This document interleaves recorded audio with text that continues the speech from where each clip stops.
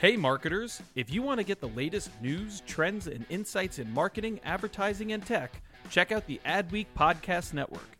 Learn from leading voices across media and marketing with original shows like Yeah, That's Probably an Ad, Marketing Vanguard, and Tech Magic with Kathy Hackle. Start listening now by searching Adweek wherever you listen to podcasts.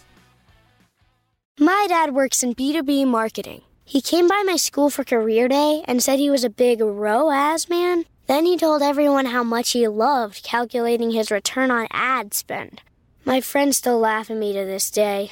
Not everyone gets B2B, but with LinkedIn, you'll be able to reach people who do. Get a $100 credit on your next ad campaign. Go to linkedin.com/generate to claim your credit. That's linkedin.com/generate. Terms and conditions apply. LinkedIn, the place to be, to be. This episode is brought to you by Accenture Interactive. Greater experiences start with reimagined consumer experiences. Visit AccentureInteractive.com to see how we're combining creativity, strategy, and technology to make businesses healthier and consumers happier. That's AccentureInteractive.com. You're listening to Yeah, That's Probably an Ad. It's the Adweek podcast where we talk about marketing, media, advertising, pop culture. It's in the end, everything's an ad. I'm David Greiner. I'm an editor with Adweek.com. With me as he is each week is Tim Nutt, our creative editor. Tim, welcome back. Thanks, David. And we've also got back frequent guest on the podcast, producer on the podcast, and senior editor on the brand marketing beat, Christina Monlos. How are you, Christina?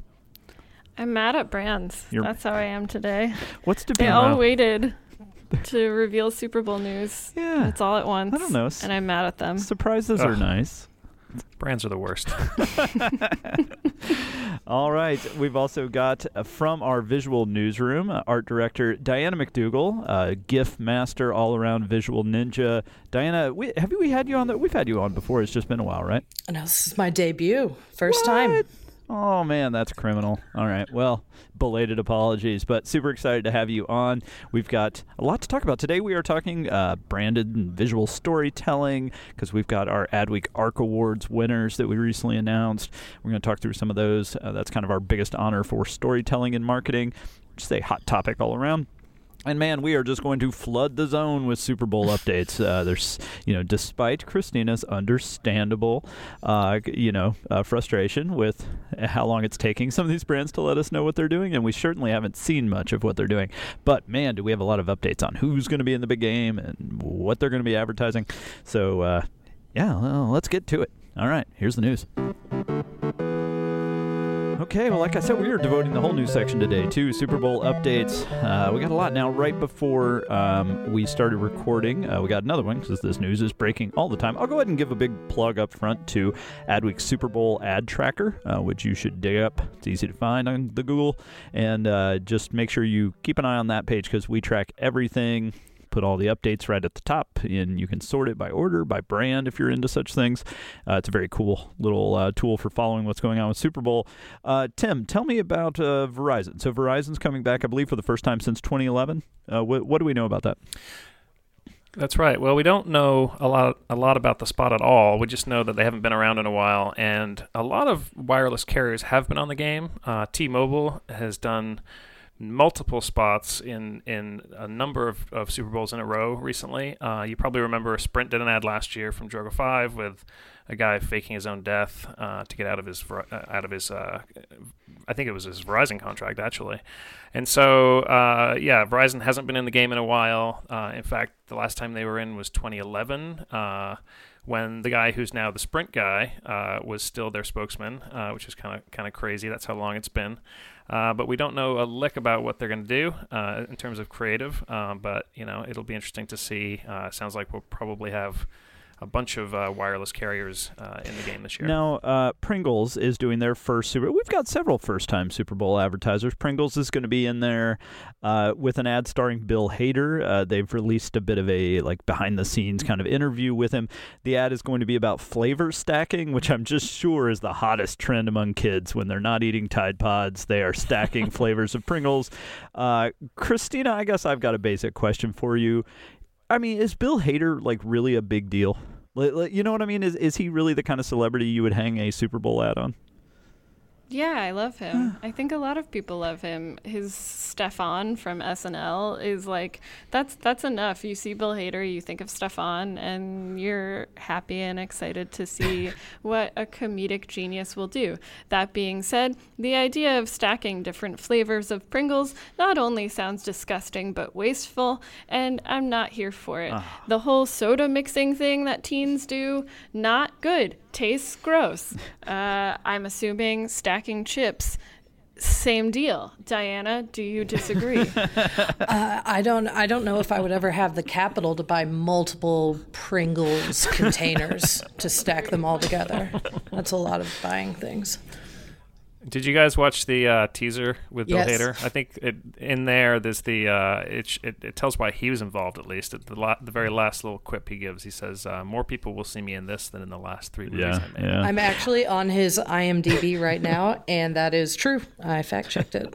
Well, I mean, but that's my point. Is like, Christina is totally right. The Bill Hader is I think he's a great voice actor. I think he does really good characters, but he is just such an empty vessel as a person. Like, he's just so generic.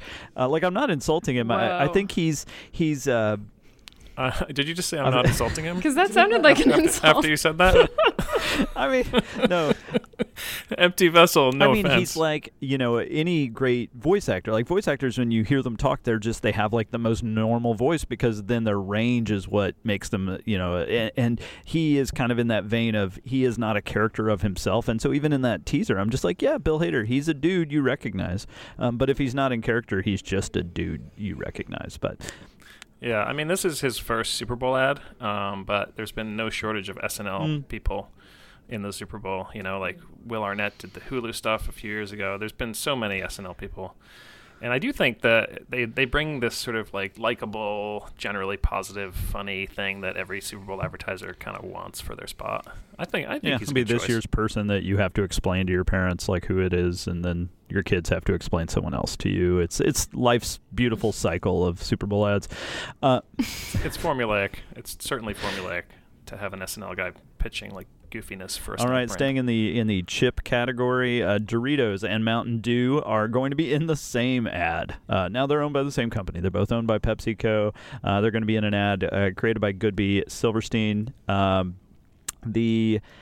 It's a weird one, man. This is maybe the weirdest. Peter Dinklage is going to represent a new flavor of Dorito called Doritos Blaze, while obviously Morgan Freeman will represent a new flavor of Mountain Dew called Mountain Dew Ice. I'm equal parts like excited and really just expecting this to be a train wreck. Anybody else? Like, how should we feel about They're this? calling it Face Off. And if we're going to revisit like Nicolas Cage versus John Travolta, that kind of storyline, very excited, though. Both brand CMOs were like, no one's face is going to be ripped off and put on another person's face. Very sad about that. But So this is Peter Dinklage and Morgan Classic Freeman. combo. Classic combo, Right. Sure. Probably the best tall man, short man combo since Yao Ming and Mini-Me from the old Apple PowerBook Wow, look at you with the commercials. callback. yeah. It's a Do you remember deep those? cut. Like 1993, maybe? Yeah, do you remember that, Christina? You guys, I was 3 years old, so I hate it when Tim like references. I was older than Yeah. Wait, I think I was 4. It depends on what time of the year it was. Anyway, No, this is why we never discuss things from before the 2000s. I don't like being reminded how old we're getting, some of us. Okay, so that one, going to be crazy. What's interesting is Doritos obviously did the Crash Super Bowl for 10 years with their consumer-generated content and then stopped and I think like sat out the entire thing last year, right? Mm-hmm. Yeah. And Yeah, then, they did. that was just kind of funny. And then Mountain Dew, of course, was back in 2016 with Puppy Monkey Baby from BBDO, one of the most disturbing and debated and polarizing Super Bowl ads. So, yeah, I don't know. We'll see what Goodby does with this one. So, should be interesting. Squarespace has become a regular there. I think they're in their 5th consecutive year, and they really do a lot of stuff with celebrities in really interesting ways. This year it's going to be who was it last year? John Malkovich, right? Malkovich, yeah. Spot last year won the Emmy Award for the best commercial. of 2017, which is kind of bizarre because I don't think it was the best commercial of the year, but certainly did well enough for them. Isn't it funny when like something that doesn't even make our top 10 ads of the year, like it didn't, right? It didn't make our top 10 ads. Yeah, no, I mean, they do that pretty. The Emmy voters have a weird view of what's creative and interesting. I mean, I think that statement goes far beyond the ad world. Yeah. Just to clarify. Yes. I mean, well, voters are Squarespace strange. was also the Jeff Bridges hypnosis. I mean, like sleeping audio, right? Yeah, they did like sleeping tapes with Jeff Bridges. Yeah. They've done some really fun celebrity stuff.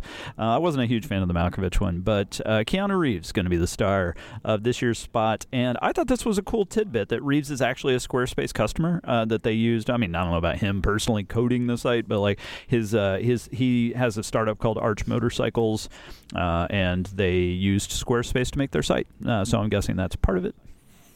Yeah, I mean, that's kind of like Squarespace's deal is like almost everyone that's an endorser of theirs has used the site. I think that was true with Malkovich. Like he started a fashion label last year and the whole site was built on Squarespace. And so I think they've also used Alex Honnold, the mountain climber, who also uses the site. So I'm not sure if they sort of retroactively get these guys to use their site to build their own websites, but that's always a key kind of component of how they're pitching it. When we were talking to them about Reeves, they said he had already done it.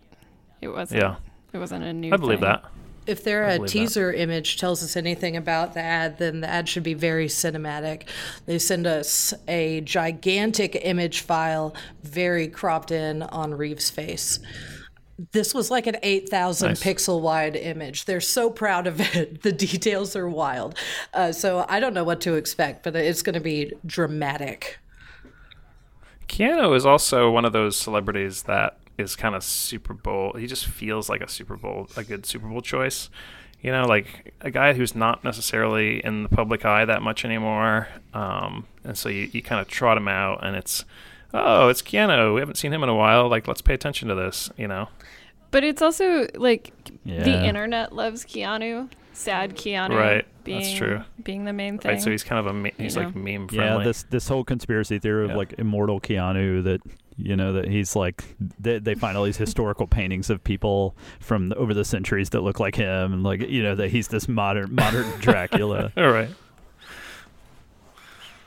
Fun fact, and we can edit this out for time if needed, but fun fact, a dear friend of mine, his mother ran a bookstore in San Francisco, and while they were filming Sweet November, Keanu Reeves allegedly, because, you know, got this from my friend, allegedly came into the store a lot and tried to hit on his mom by reading her poetry. It would work on me. Oh, wow.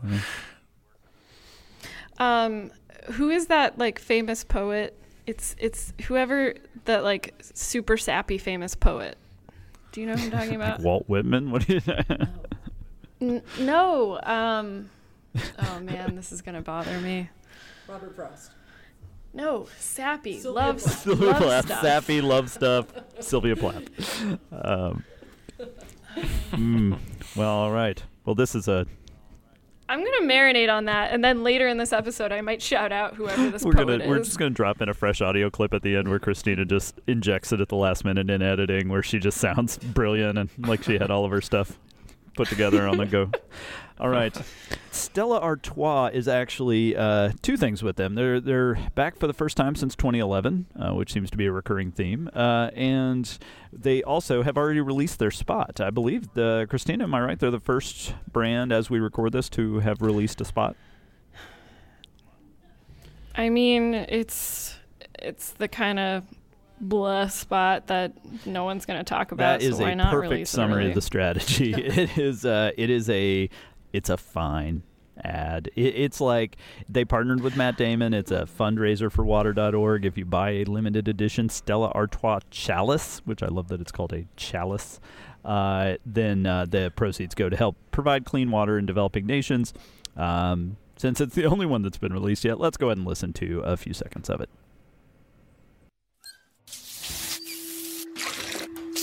Such a simple thing. Clean water at the turn of a tap. like magic. Takes no time at all. And yet millions of people in the developing world walk up to 6 hours every day for water. This chalice... I can't believe he calls it a chalice in the spot. Like they've been calling it a chalice forever, and they've just been getting, ridiculed for that. Why doesn't he call it a glass? Yeah, it kind of seems to be a break from the tone of the rest of it. It's like, let's help these people who have to walk 6 miles for water by ordering this chalice.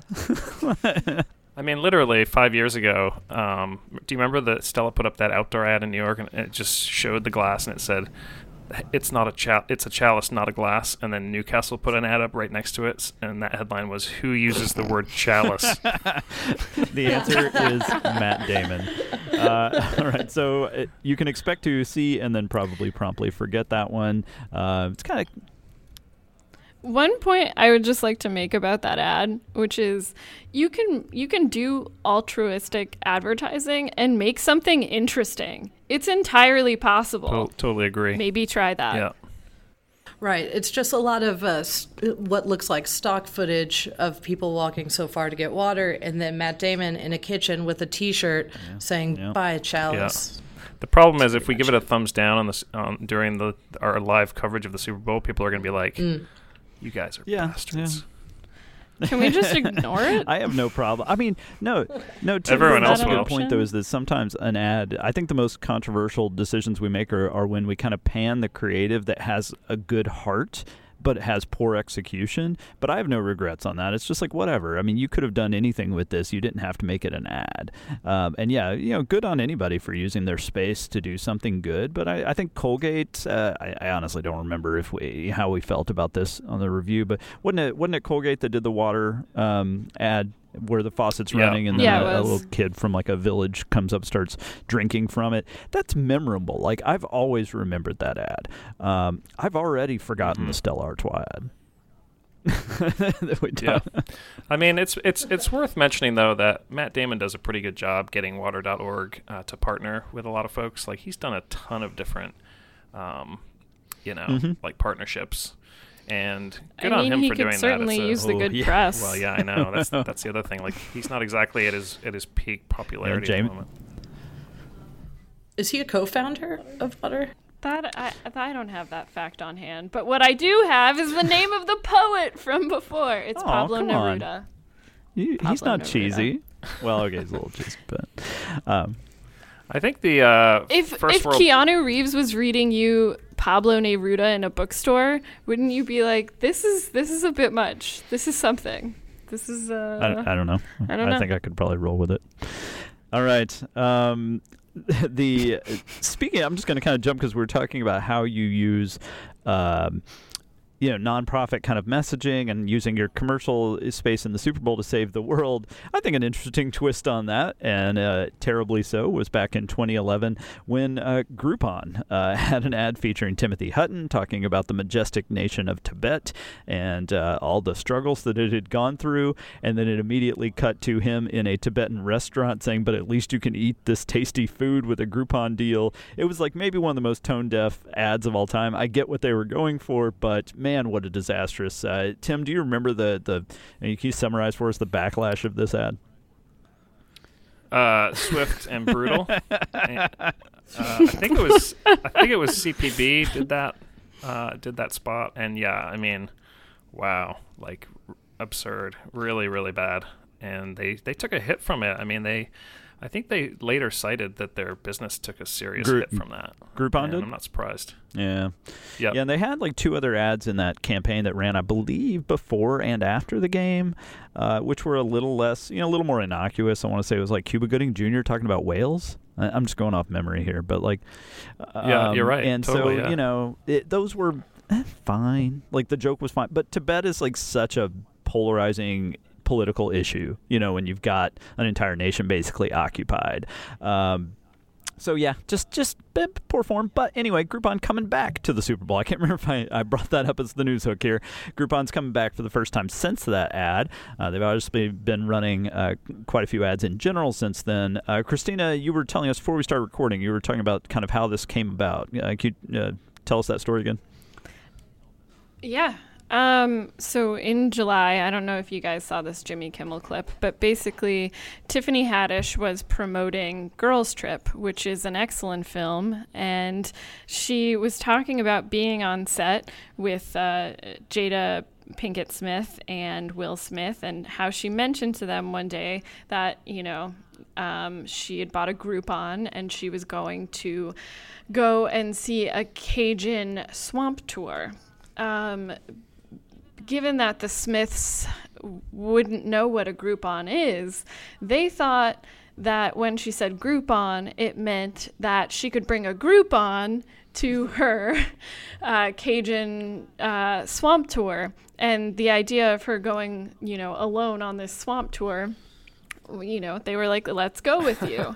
And so she essentially brought them on a tour with a bunch of budget shoppers like herself. And, her telling of the tale is 1,000 times, if not more than that, better than what I am doing right now.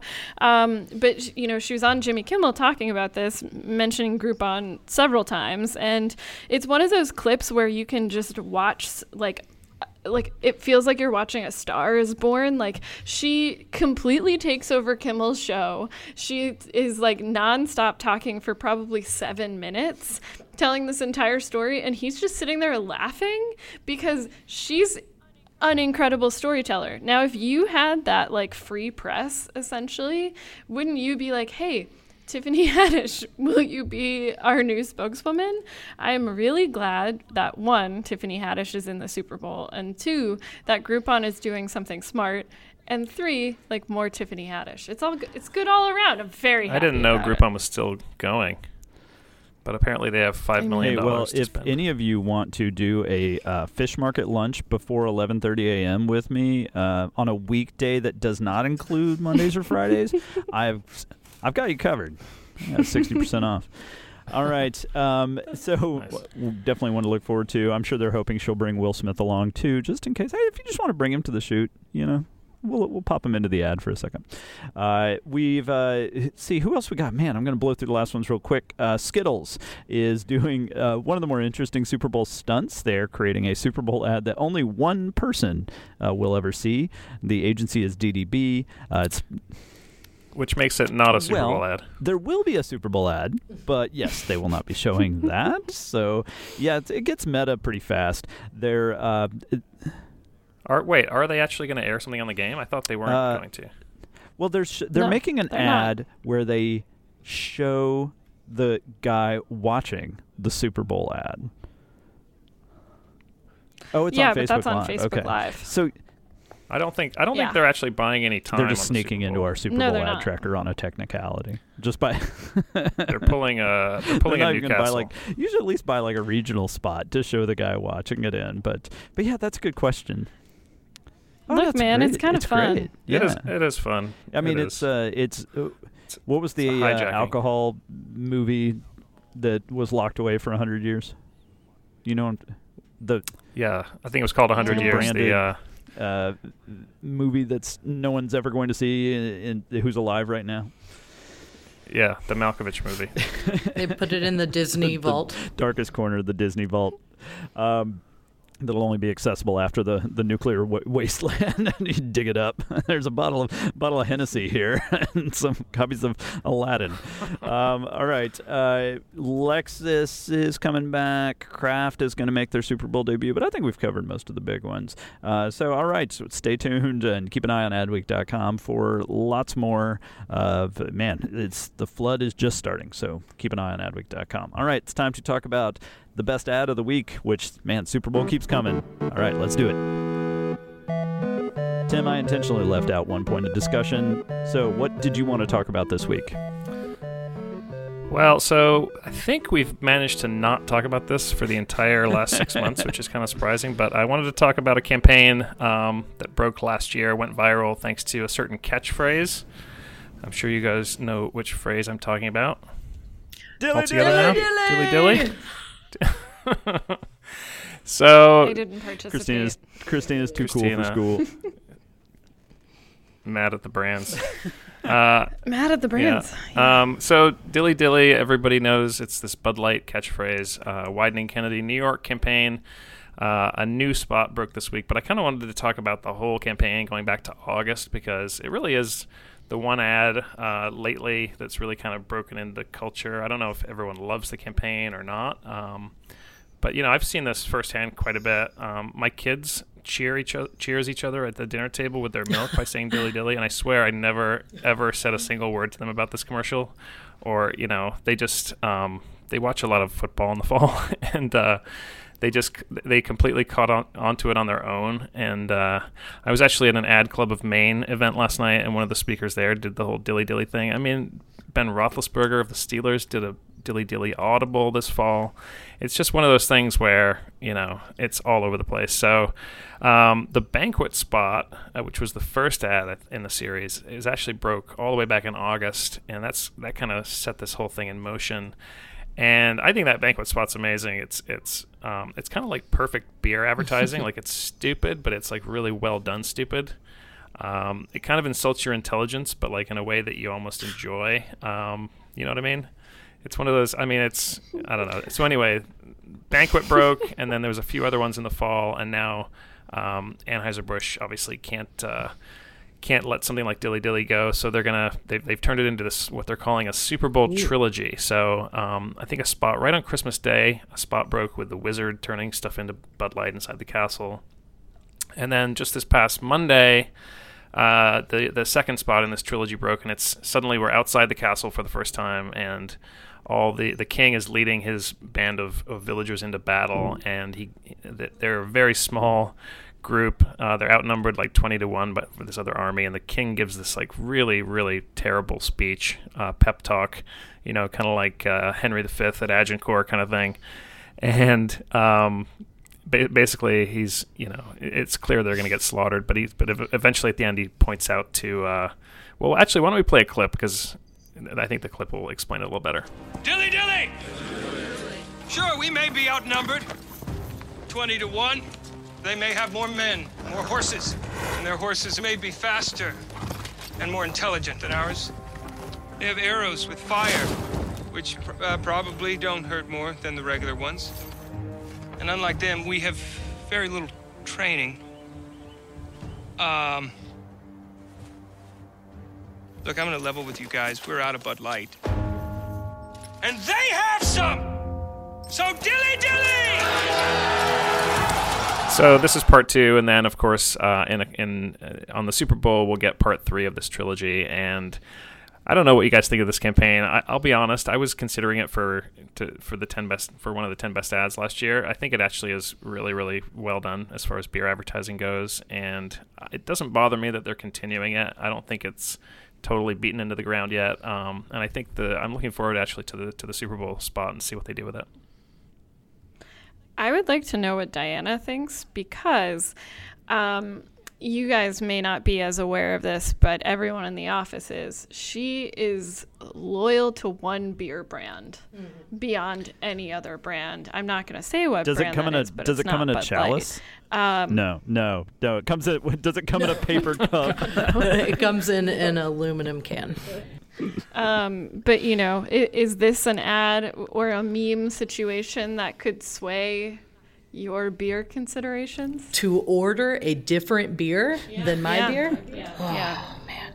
I mean, that's tough. If my beer is available, I don't think I could. But, I mean, I guess to shout Dilly Dilly or to get someone to say Dilly Dilly to me. I love Dilly Dilly. I love seeing the comments in HQ every day, just all the teens saying Dilly Dilly. I never want it to die. And I cannot wait for the Super Bowl ad. I mean, how are they going to top it? What are they going to do? It has to be completely different. And I want to see Dilly Dilly in different time periods. So we've seen medieval. Like, I want to see, like, New York City 1950s Dilly Dilly. I want to see Dilly Dilly everywhere. I hope Widening Kennedy is listening right now, because it would be great if you just predicted their Super Bowl ad. Wouldn't that be wonderful? Like Dilly Dilly. I think the Super Bowl ad is going to continue it'll pick up where the last ad left off. More medieval. Let's put it that way. Yes, it'll be medieval. So you mentioned in your write-up of the newest one that was it Merriam-Webster had come out had tweeted that yes, it's a real word.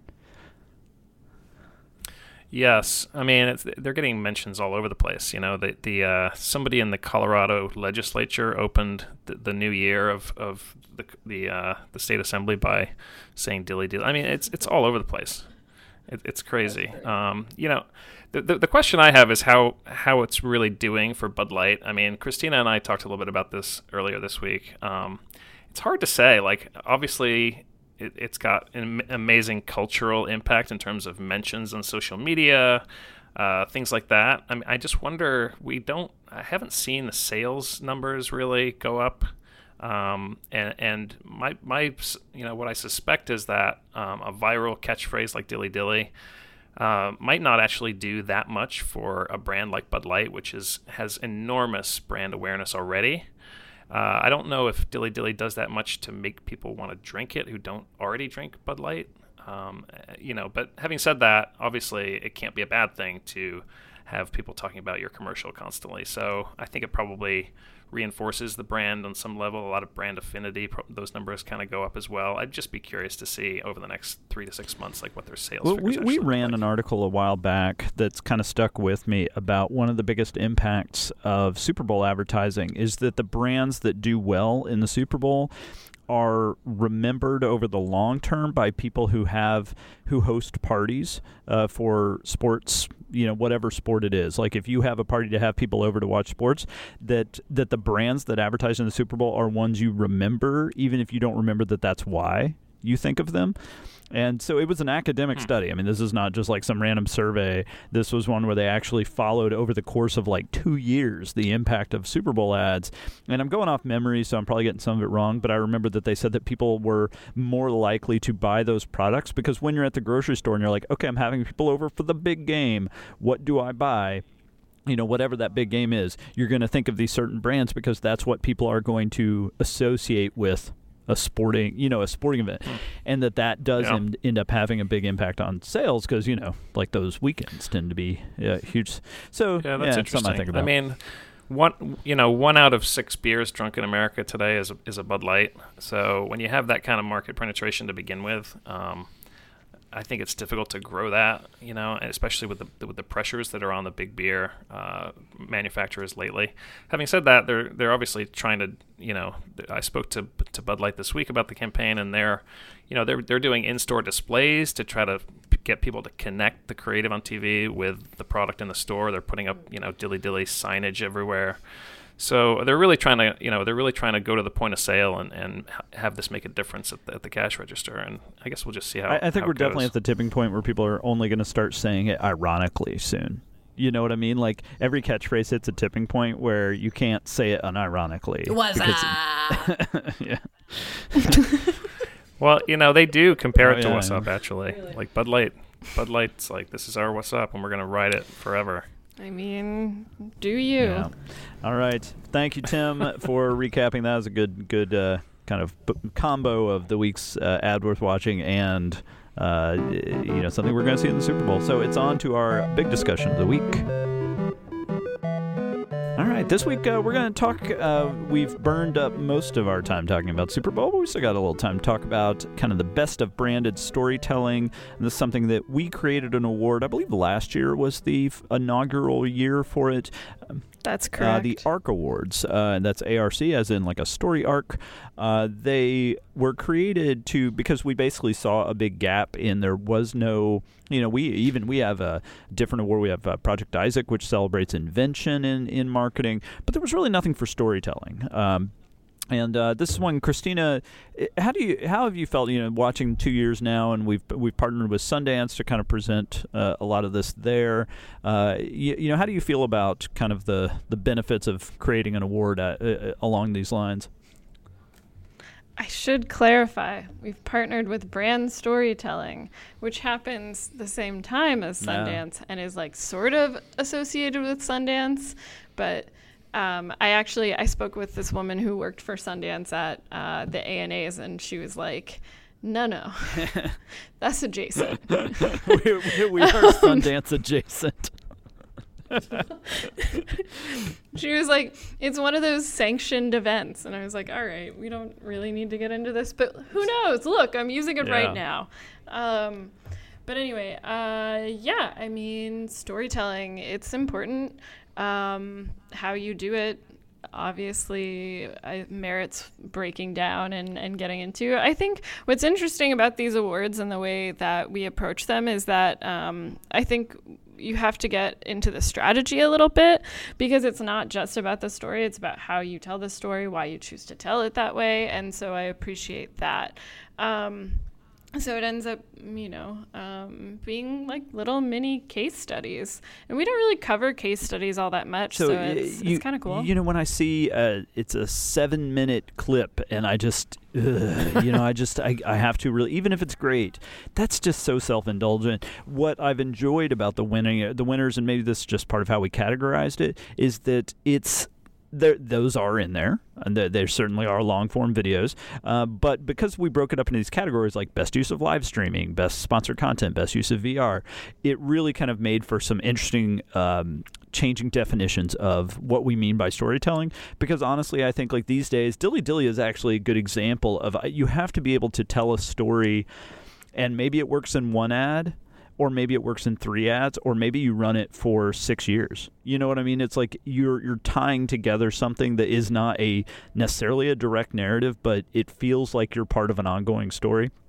And so, we've seen some of this. So some of these we're going to talk about, people may, their first reaction may be, how is that storytelling? But I think that's what's actually great about it, is that brands, in some cases, were a little opportunistic in seeing something and saying, oh, we could turn that into a story. We could make this into something, or we can, put a twist on this idea. So let's just kind of dive in. I pulled out a few. There are quite a few. So if you look for ARC Awards, that's ARC Awards on Adweek, you will find all of them. But I was just going to throw out a few that jumped out at me, and the panel can certainly jump in with others. One that I thought was funny was in best use of viral was Nugs for Carter, the most retweeted tweet of all time, 3.5 million retweets. This, of course, is the 16-year-old who asked Wendy's how many retweets he would need to get, what was it, a year or a lifetime's worth of chicken nuggets? I think a year. Yeah, it was definitely so he wasn't overly ambitious, but they told him, like 14 million or something like that. He did not reach that. He got 3.5 million retweets. But at some point, the thing kind of picked up steam organically, but then Wendy's did kind of get involved. Their agency VML, obviously Wendy's social team is pretty fantastic, but they turned this thing into, or they helped turn it, I don't know if the brand gets all the credit, but they helped turn it into something where you're just like, wow, how far can this thing go? And it just kept generating more. The kid ended up on Ellen. They built a whole media plan out of him, basically them giving him the early victory. If I remember right, Christina, you're kind of on the fence about this one. Like, what's your take on Nugs for Carter in retrospect now? Not a fan. Why not? Not a fan. It's fun. He's fun. Yeah, poor guy. He's just trying to get his nugs, and Christina just won't let him. I'd be like, a kid who's kind of bratty demanded free food from a fast food company, which said, yes, bratty kid, if you can get many retweets for your brattiness, free food for you. I don't know how much of a story that is. Like, we talk about storytelling. I mean, isn't the story, like, if you were going to tell someone about that, you'd be like, hey, did you see the guy that got, a year's worth of nugs for all these retweets? And that's the end of the story. Well, it's kind of like act 1 of a story. Yeah. So he got the nuggets. Does he gain 30 pounds in the next year? Like, I want to check in on Carter after the year is done. No, I mean, to me, you've got anyone who studies literature knows that you've got, your classic stories of man versus nature, man versus God, and now, man versus Wendy's, and just the impossible odds of what one human... This is not a David versus Goliath tale. It is not that. I'm not crediting. No, this is just clever real-time responses, like I'm on not social giving media. Carter any more credit than he needs. All right. Well, another fun one in the best use of live streaming. I totally missed this one. Tim, had you seen this one, the Reyka Vodka spot? You probably wrote about it. Yeah. Yes, we did write about this one. Yeah, I can't read it. We write a lot of stuff. We do. Yeah. I actually totaled it up once. We created like 350 pieces of content in a week. So whenever I feel bad that I miss something, I'm just like, we make a lot of content. So Reyka Vodka in Iceland had hosted a 2-hour live stream around the holidays, thanking they had a super fan come in and wish happy holidays to every single person in Iceland. Which there are 320,000 people, so that would be a long list. But thankfully, there are only 4,512 approved Icelandic names, which I think are just first names. So he just sat and read every single first name over the course of 2 hours. So not the world's most ambitious thing to squeeze it into 2 hours. They packed in quite a few little moments of having people come in and interrupt him and the lights changing and all sorts of stuff.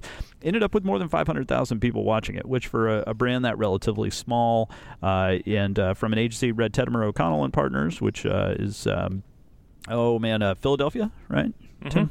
Yep. Yeah, so they're in Philly. It's just kind of interesting, not the kind of brands or, that you would expect to get that big. But, again, I think it really pushes that, and I wouldn't begrudge anyone who says, that's not really storytelling. I think they found a way to build live streaming into something that, to me, is more interesting than like what Snickers did around the Super Bowl of here's a 24-hour live stream leading up to our ad. I really had no interest in watching that. I would have tuned in for this if I had seen it. But is it storytelling? Kind of up for debate. Yeah. Rob Schwartz over at TBWA did a really interesting presentation at Advertising Week a few years back about storytelling, and his idea was that there are actually 7 archetypal stories, and that brand spots can fit almost every brand story fits one of them. It was really interesting. That's worth checking out. It's somewhere on our website. But I remember the examples were like overcoming the monster is one. This is like Beowulf, David and Goliath, those like archetypal stories. And like, Apple did that with 1984. It's the same idea. And then the next one is Rebirth.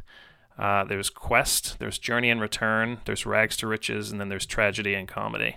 And Rob's point was that every brand spot that you look at has one of these 7 themes in it. And I think that's a really interesting way to look at storytelling. I mean, I don't know where Noakes for Carter would fit into that. I suppose that's Quest. Exactly. It is a quest.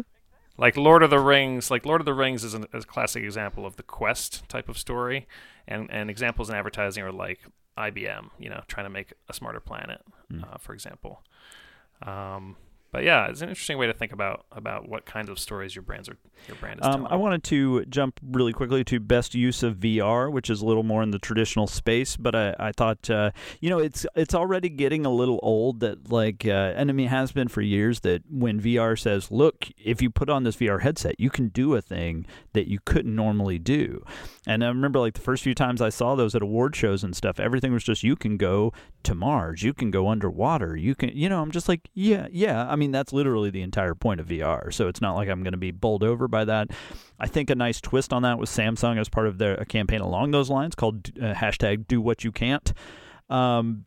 Created a spot with a Polish man who had trained as a cosmonaut, trained to be a cosmonaut in the early 1970s, but never got to go into space. And so they used VR to let him experience being up in space through real footage up in space station, and it's just very touching. But in terms of storytelling, this is a guy who I had never heard of, and so yes, it's just VR footage of being in space, but that's not a story. The story here is that there's a guy, and what's maybe it's personal for me because my mom trained to be the first American woman in space and ended up not getting to go. So that's one where it had a very personal connection for me. But I think even if you're not that literally connected to a story like this, it's just very human and very touching. And it kind of a real cool take on the Audi ad, right? With the rocket ship with the fake astronaut reenacting his days by riding in an Audi. This is a little more believable. Well, those are some of my favorites. Christina, Diana, which ones jumped out to you? I love the talk. That was what I was going to say. Beautiful, beautiful spot. It's really well done storytelling, like really, really well done. That's the P&G spot. It's like a 2-minute short depicting Black parents having a talk with their children throughout the years about racism and societal prejudice. It's affecting. What's interesting about that one? Yeah, what's interesting about that, and that was on our top 10 ads of 2017. Procter & Gamble actually bought time on Blackish. They bought dialogue and a plot on Blackish just this week. That gave me chills just thinking about to continue the talk on that show. And we've talked about it on the show before, but that is just such a gutsy move. I saw someone tweeting today about how much she hates it when people say brands are brave. She's like, being a brand isn't brave, like doing things isn't brave, and people who soldiers and firefighters are brave. I was just like, yeah, but this was brave. Like when you're a major consumer brand and you basically have literally have a section where they're talking about, if you get pulled over by police, you may not come home alive. That's not something brands say lightly, and I think took a lot of bravery on their part.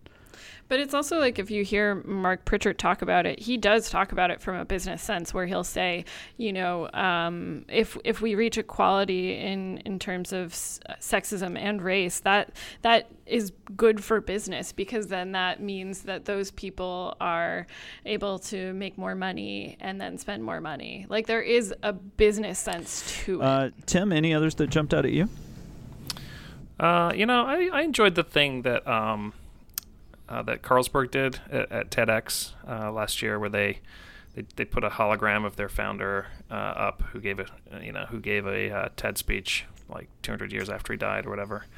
I thought that was interesting. An interesting way to bring the brand's history to life, and that's the other thing about storytelling today. It's really become about telling your own story as a brand, whether it's your actual history or what your brand values are, versus kind of a more random story that then you throw your brand on at the end or whatever. And I think I don't think it was the most revolutionary thing in the world, but FCB Happiness in Brussels did that Carlsberg stunt, and I thought it was pretty neat. The guy went on to talk about everything that Carlsberg kind of believes in, and I thought that was really well executed.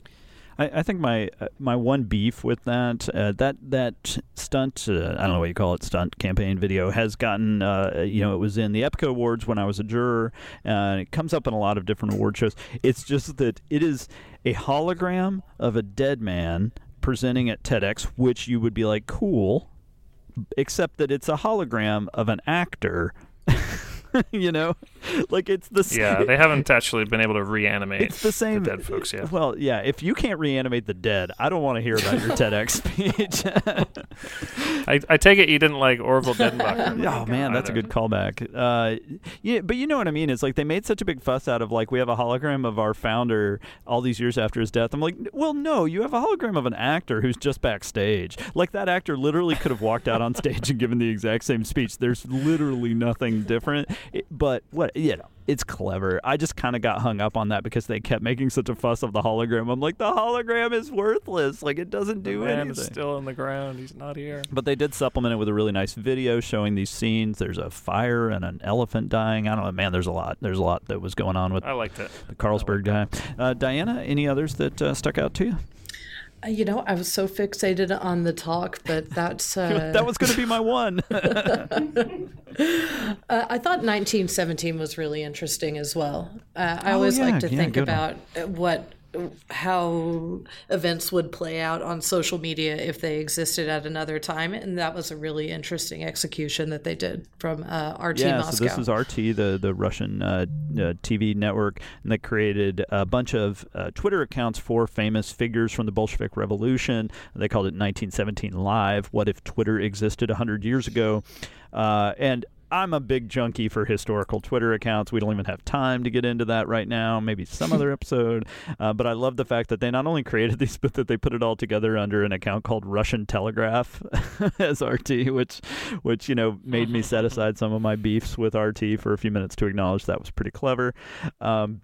And they ended up with 170,000 tweets using the hashtag, 190,000 people following these accounts. And they had some fun with it. It certainly wasn't super serious. But anything that gets people fired up about history and educates people, I'm a big fan, but especially to do that. I love those like live tweeting of the Titanic sinking, any of that stuff. Just always gets me. All right. Well, I definitely encourage everyone check out adweek.com. Look up the ARC Awards. You can see so many more that we don't even have time to talk about. Lots of good ones. And big thank you to Diana and Christina both for coming on this week. Thank you as always to Tim. Really enjoyed it. And man, we're going to have so much more Super Bowl stuff. So keep an eye out on Adweek. And of course, follow us during the Super Bowl, but we'll talk about that more soon. All right, and you can email us at podcast@adweek.com. That's podcast@adweek.com. We love hearing from you. Our theme music is by Home. This week's episode was produced by Christina Monless and edited by Josh Rios. Thank you, Christina. Thank you, Josh. Please take a moment to leave a review on Apple Podcasts, Google Play, Stitcher, wherever you get your podcasts. Those reviews mean a lot to us personally, and they also help new audiences discover the show. I'm David Greiner with Adweek, and we'll talk to you next week.